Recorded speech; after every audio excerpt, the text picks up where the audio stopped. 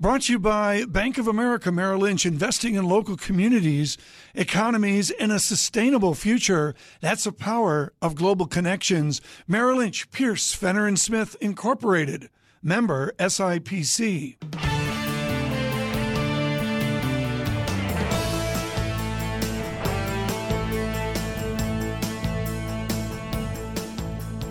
Welcome to the Bloomberg Surveillance Podcast.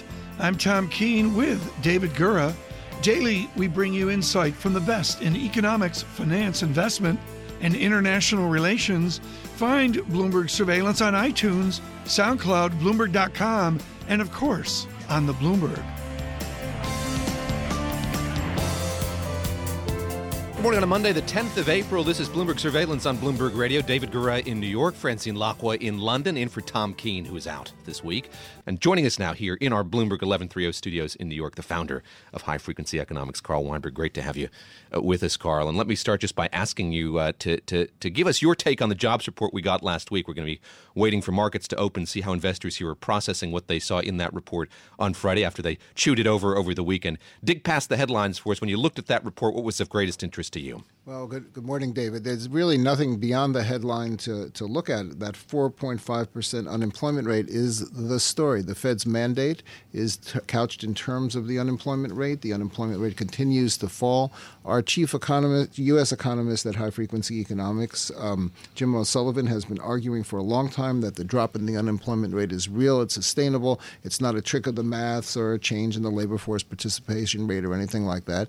The Fed's now at the point where the unemployment rate is where it wants it to be. It's time to move, time for action. There you go. Let me ask you about the retail sector. We saw a diminishment in jobs in the retail sector. This just adds further color to a sector that's already not doing great. Yeah, well, the retail sector has some problems. We're also going to get a soft retail sales report this week, although that's more in value than volume terms. The lower gasoline prices are going to hold down that component of it. But net, the economy continues to grow at about a 2% rate, to borrow the language that other people are using this morning, and that seems to be more than enough to keep the unemployment rate falling. That's the policy challenge. Right, but Carl, let's go back to the employment rate that we had, right? And the Fed fund futures are moving on the back of it. So what does it tell us about nervousness on the markets? Do we need, like the last hike, for it to be telegraphed by 5 to 6 presidents before the markets make sure that there's a hike next?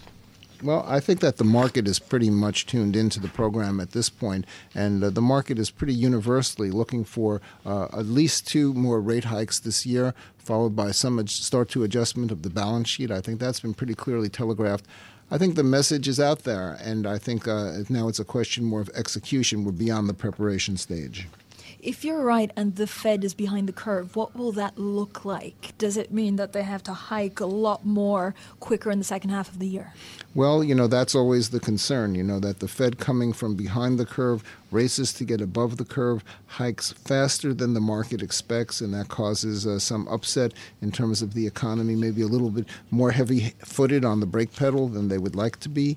And this traditionally is the problem with the Fed, which is probably the biggest single cause of recessions in the history of the economy, that they get going too far out of sync, and then they try to catch up, and they hit it a little bit too hard. The Fed chair speaking today in Ann Arbor, Michigan. Let's go back to the speech that she gave in Chicago a few weeks ago. She was adamant the Fed was not behind the curve. So defend your position, Carl, if you would here. What's the argument that you would make that Janet Yellen in this case is wrong? Well, it's her job to say that she's not behind the curve, and obviously, that's where her official position is. But you look at the unemployment rate at 4.5%. You look at Fed governors saying that neutral is 4.7, and where they want to be for this year is 4.5, and we're there already. I mean, it's just a question of the facts that they are in March and April where they wanted to be by the end of the year, and something has to be done to keep them from going too far.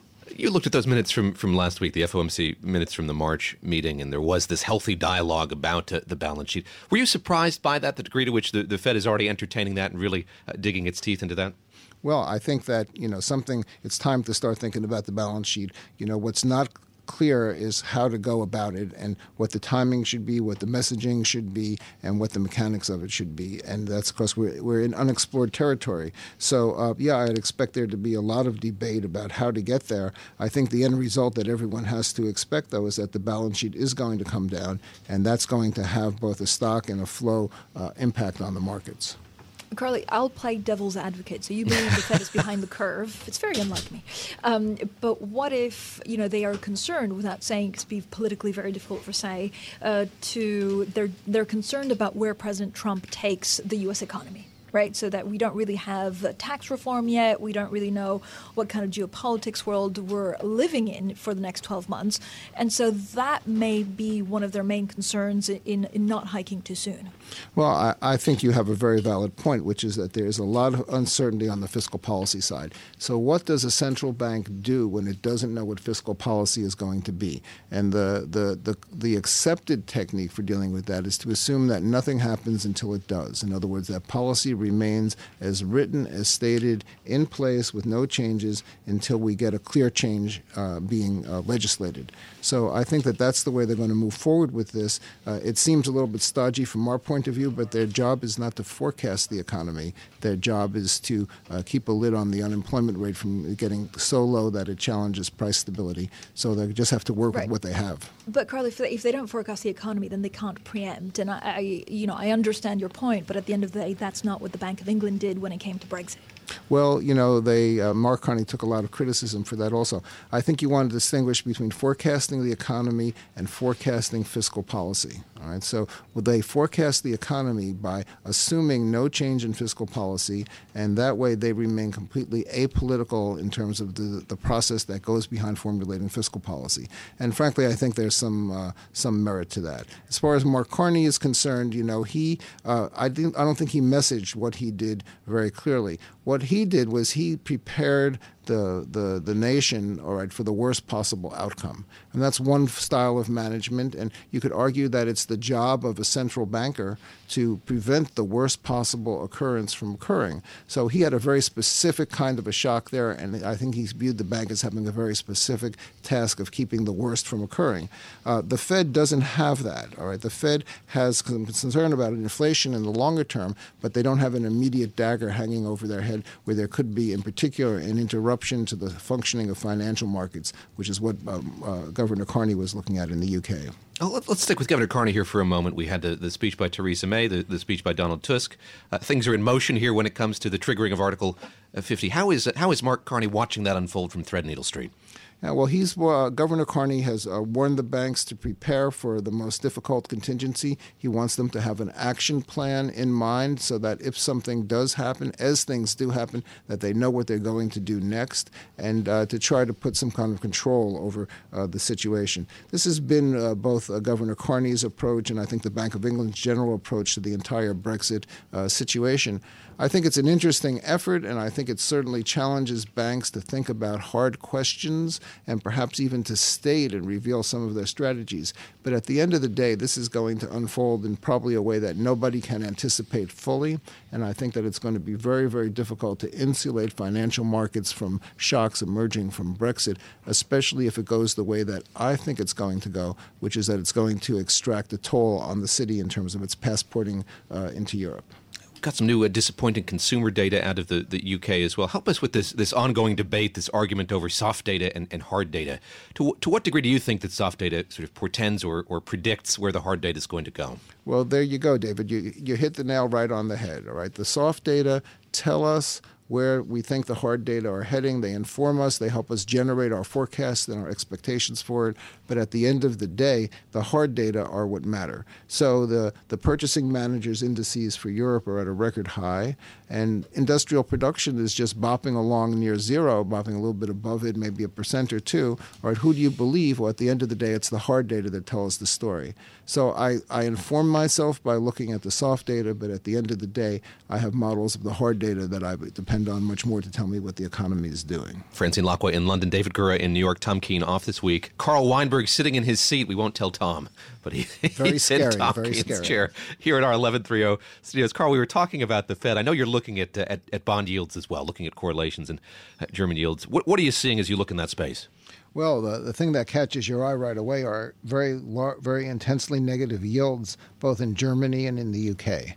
And it's hard to reconcile that with either appropriate policy or with what the market will continue to sustain. In Germany, historically, you go back over the last 30 years, and 10-year bond yields tend to run about 2.75 percentage points above current inflation, which is about 1.4% core inflation we're talking about here. So that means bond yield should be around 4% at the 10-year mark, and we're looking at 21, 22 basis points. It's obviously a big disconnect. What could trigger a correction there? Well, the Fed is one thing. There's a huge 90% correlation between bond yields and 10-year bond yields over time.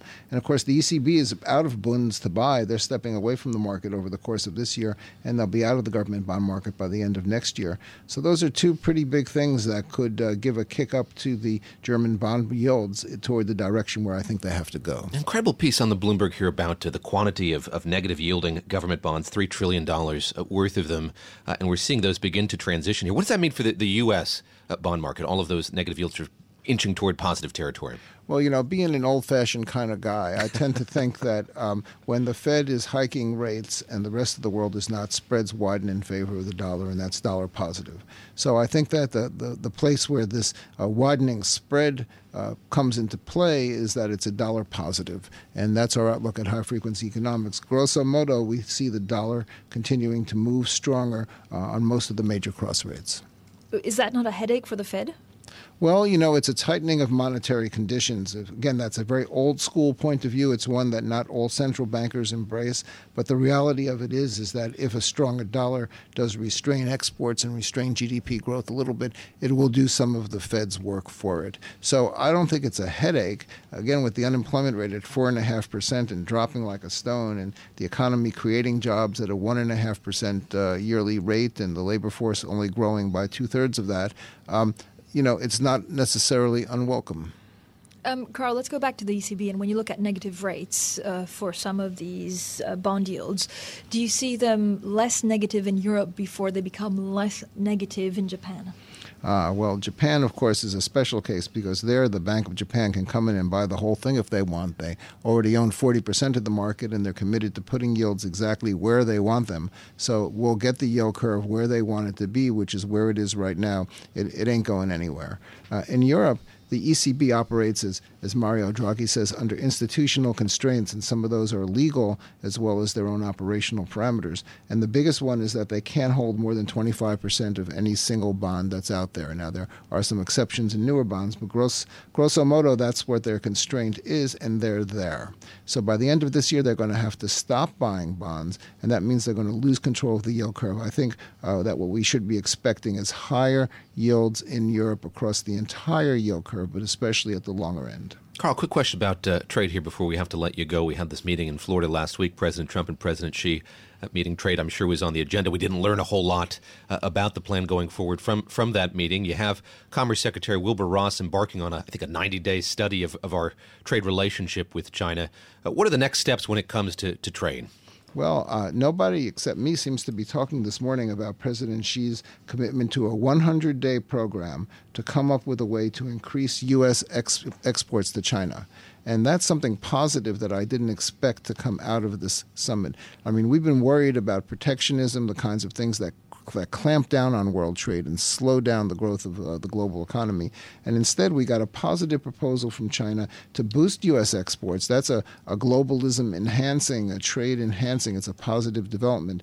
And if something can come of it, if the U.S. can find things that it can sell to China that Chinese want to buy, and probably in technology and capital goods, there's a lot of stuff that they're interested in, then I think we could get some good resolution of the U.S. trade deficit with China, not from cutting off our access to inexpensive goods from China, but rather by improving our access of American exporters to the Chinese market. Carl, thank you so much. Carl Weinberg there, Chief Economist at High Frequency Economics.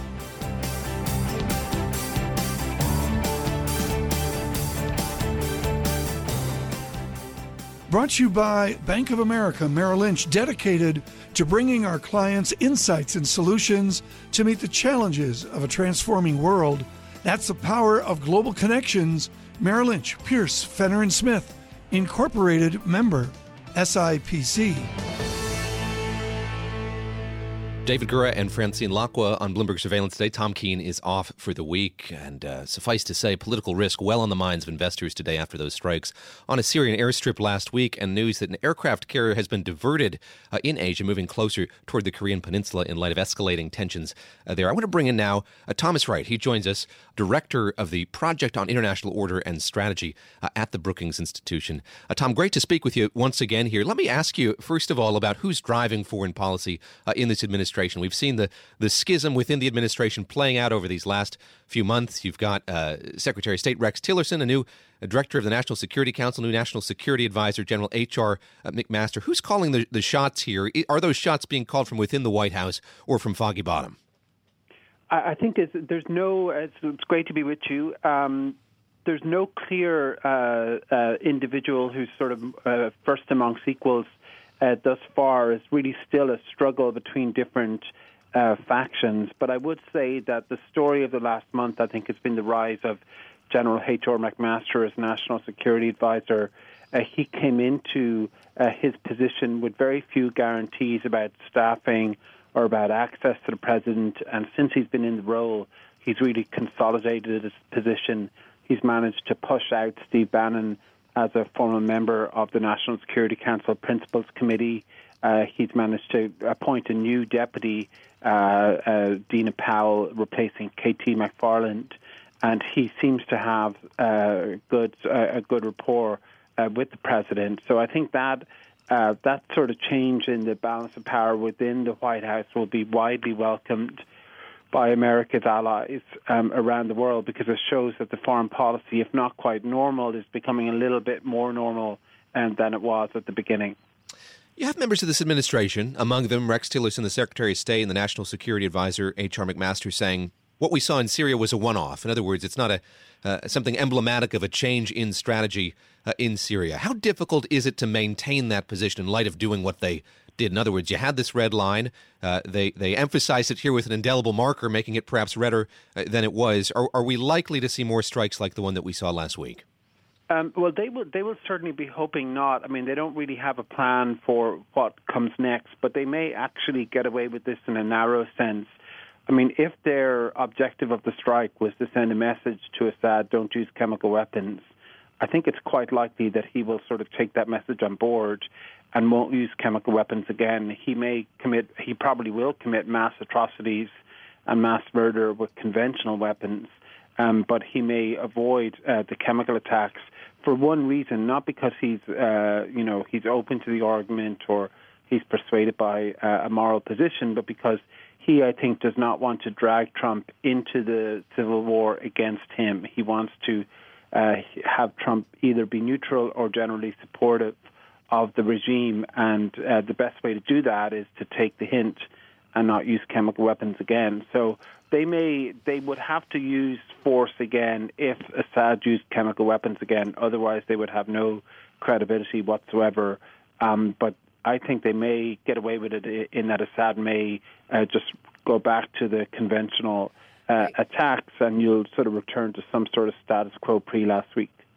But Tom, if Assad so-called, falls into line and stops using these chemical attacks, would that not weaken Russia? And so my question is really, is Donald Trump trying to send a message to Assad, or did he on purpose or inadvertently gave a very strong message to Russia? I think he sent a message, but I don't know if it's a particularly strong message, because they very quickly followed up by saying that they weren't fundamentally changing their Syria strategy. I mean, if you listen to Rex Tillerson, Nikki Haley said something sort of different, but Tillerson was saying they're going to remain focused on ISIS, they're going to coordinate with the regime. They're not fundamentally changing their strategy here. And McMaster said something similar. So if I was Putin, I would think, yes, he's sort of setting down a red line of chemical weapons usage, but they're not actually intervening to try to change the situation on the ground. And so I think it's not quite as bad from Moscow's perspective as some people are making out. Right, but then the encounters or the words between Russia and Washington, D.C. were pretty curt, pretty tense, right? I think Rex Tillerson accused Russia and the Kremlin of being incompetent. How tense will the next meeting be on Wednesday? Yeah, it'll be a very interesting meeting. I mean, I think that the Russians were clearly opposing the strikes, but one has to look also at what they do in addition to what they say, and I think their actions were relatively limited. I mean, they have many different means of retaliating, and they just really seem to be satisfied for the time being with strong words of condemnation and with strengthening Syrian air defense rather than retaliating on the ground or in other ways. So I think we need to keep an eye on it there. At the meeting on Wednesday, I mean, Syria will be a key part of that, but also this is the first meeting really between a senior Trump official and Russia, and so they, I think, will be trying to find out if there is scope for an accommodation or for broader cooperation going forward, since Trump has had a very pro-Putin, pro-Russian line. But, of course, allies and key people within the administration will be very wary of that and will be sort of determined to ensure that, that Tillerson sends a message of support for alliances, support for NATO, no fundamental shift on Ukraine. So quite how Moscow may not respond very positively to that. So it could be a tense meeting. We're talking with Thomas Wright, the author of the forthcoming book, All Measures Short of War, The Contest for the 21st Century and the Future of American Power. Tom, let me ask you about this G7 meeting in Tuscany, this meeting of foreign ministers. The president, very firmly committed to an America First policy. Is Secretary of State Rex Tillerson expected to carry the water for that? In other words, do you think that that's going to be the starting point for conversations with his contemporaries at that meeting? Well, I think they will try to send a message of reassurance. I mean, the America First rhetoric is very strong. That's clearly the president's preference, certainly was when he came into office. But since then, it's been somewhat diluted. There's been these internal contradictions and really a structural incoherence between the America First position and his cabinet. And I think allies will be looking for sort of a shift away from that. So if he sort of reiterated the America First doctrine and sort of said that the U.S. was not all that committed to Europe, I think that would be pretty alarming. So I hope that he will try to sort of thread the needle and say, President Trump has his position, but he will behave in a responsible way and, is committed to NATO and other alliances. And to some degree, Trump's cabinet have been able to say that. Of course, it's the president that has difficulty actually expressing those words himself. And so this summit may go well. I think the NATO summit later on in a couple of months, where Trump will be there himself, will be much, I think, higher risk, because, of course, there's always a chance that Trump may say something that could be destabilizing or sort of off script.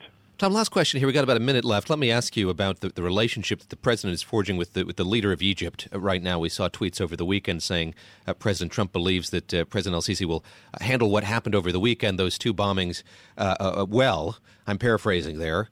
How important is it for him to have this relationship? It is a radical departure from the relationship the previous administration had with the Egyptian leadership. Yeah, I mean, they are very, they see eye to eye. Sisi met Trump during the campaign in New York around the UN General Assembly. He has an extremely tough line on political Islam and, the Muslim Brotherhood. That's very much aligned with where the Trump campaign was and even where the Trump administration is.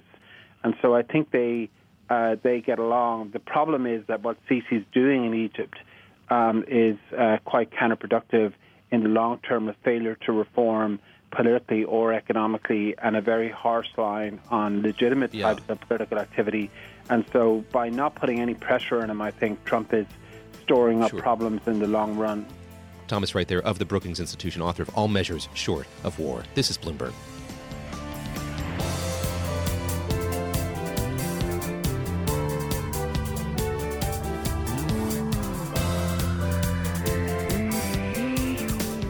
Toyota announcing a $1.3 billion investment in an existing U.S. factory in Georgetown, Kentucky this morning. The President of the United States commenting on that, saying it's further evidence that manufacturers are now confident that the economic climate has greatly improved under my administration. With more on this investment, we're joined now by the President of Toyota Motor, that's Will James, and Kentucky's Governor Matt Bevin, Republican Matt Bevin, both joining us from that factory in Kentucky. Great to have both of you with us. And Will James, let me start with you here.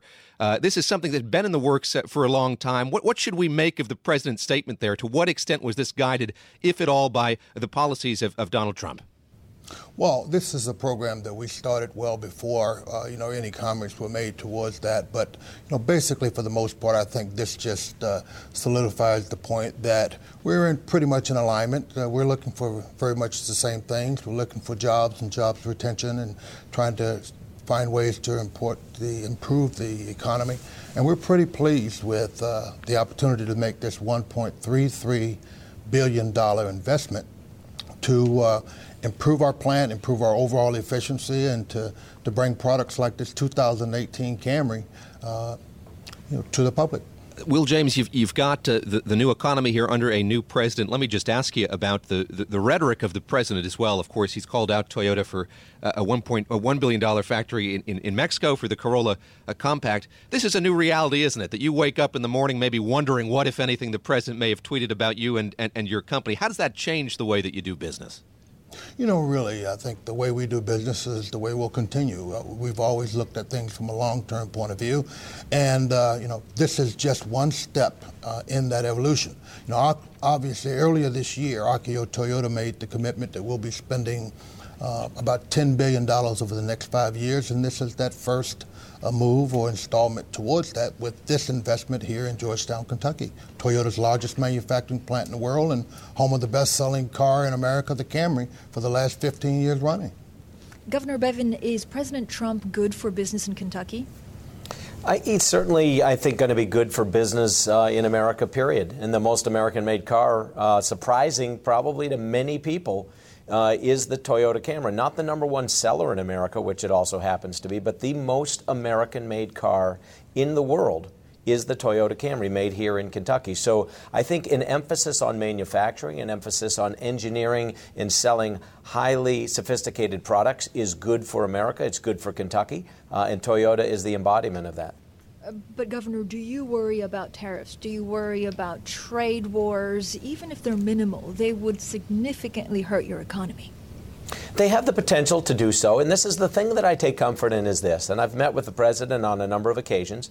He is a businessman. He is a very intelligent businessman. He is a man who understands global business. He understands global commerce. And I would encourage people to look very much at the things that he does, and not to disregard that which he says, but he is known for intentionally creating dialogue through things that he writes or things that he says to start discussion that ultimately results in better outcomes. And I think that's healthy. I think it's very cathartic. And I think at the end of the day, he is very aware of the fact that so many products made in this country that may be owned by foreign headquartered companies are a significant contributor to our economy, and he is not going to quickly upset that for lack of information. Mr. Will James, I spoke to Takeshi Ushiyamada, the chairman of Toyota Motors in Davos, and we had quite a lengthy conversation. This was a couple of weeks after that famous tweet by President Trump. Do you feel in any way intimidated, actually, by President Trump, and are you concerned about tariffs impacting Toyota? Well, I think there's certainly some anxiety around the concept of the border adjustment tax, for example.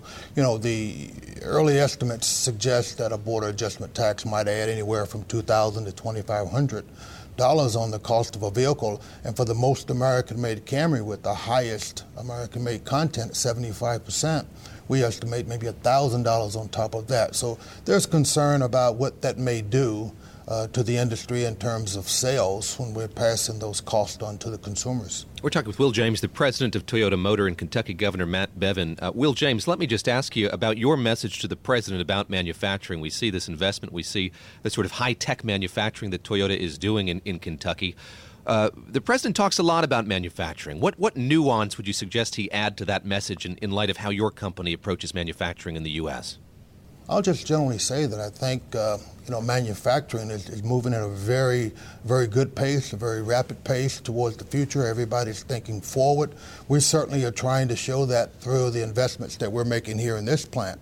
This new TNGA program that we have the opportunity to be the first one to introduce is going to revolutionize this plant. It's actually going to make modifications from the beginning and stamping all the way through to the assembly plant. That's why the investment is so significant, but it streamlines our operation, it modernizes our equipment, it provides much more flexibility for our plant to provide us to be able to bring in even different products or more products into this site. So I think that's what manufacturing is all about. It's not just about building a product today, but it's also planning for and preparing yourselves to be able to build even better products going forward. So we're pretty excited about it, and we think we're fairly aligned with the president's thinking in that regard. Governor Bevin, I want to get your thoughts on that as well, sort of what kind of manufacturing you'd like to see in Kentucky and maybe what you'd like the president to know about the manufacturing environment in Kentucky, but also go a bit broader if I could. Will James talking about sort of the forward-lookingness of this decision. When you hear the president talking about coal, for instance, is the coal industry in Kentucky going to look the same as it used to look in Kentucky? Well, I mean, to the latter point, of course, nothing looks the same in the future as it does even currently or that it did in the past. Specifically to my vision for the future, it's been said often enough that without vision, the people will perish. I think the same is very true for an economy, for a state, for a nation.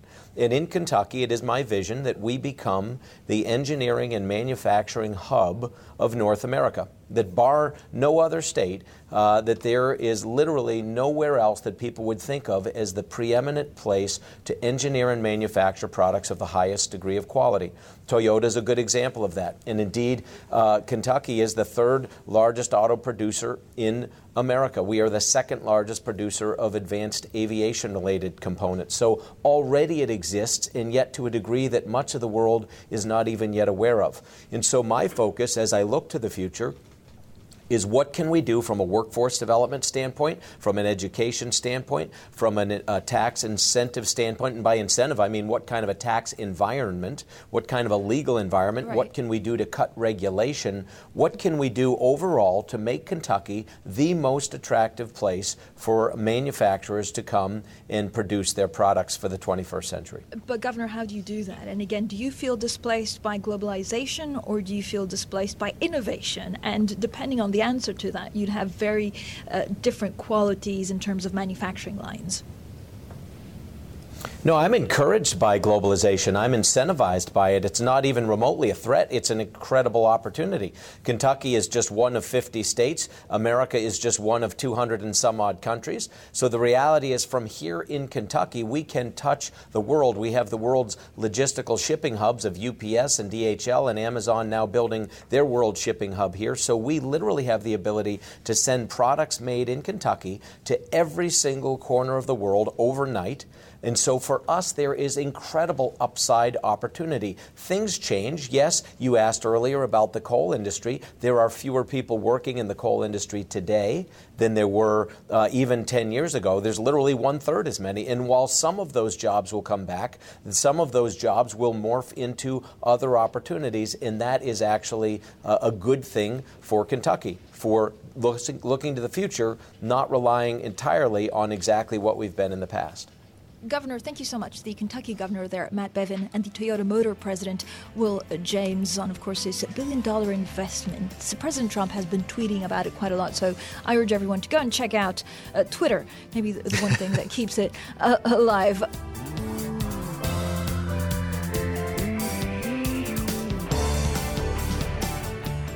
Thanks for listening to the Bloomberg Surveillance Podcast. Subscribe and listen to interviews on iTunes, SoundCloud, or whichever podcast platform you prefer. I'm out on Twitter at Tom Keene. David Gura is at David Gura. Before the podcast, you can always catch us worldwide on Bloomberg Radio.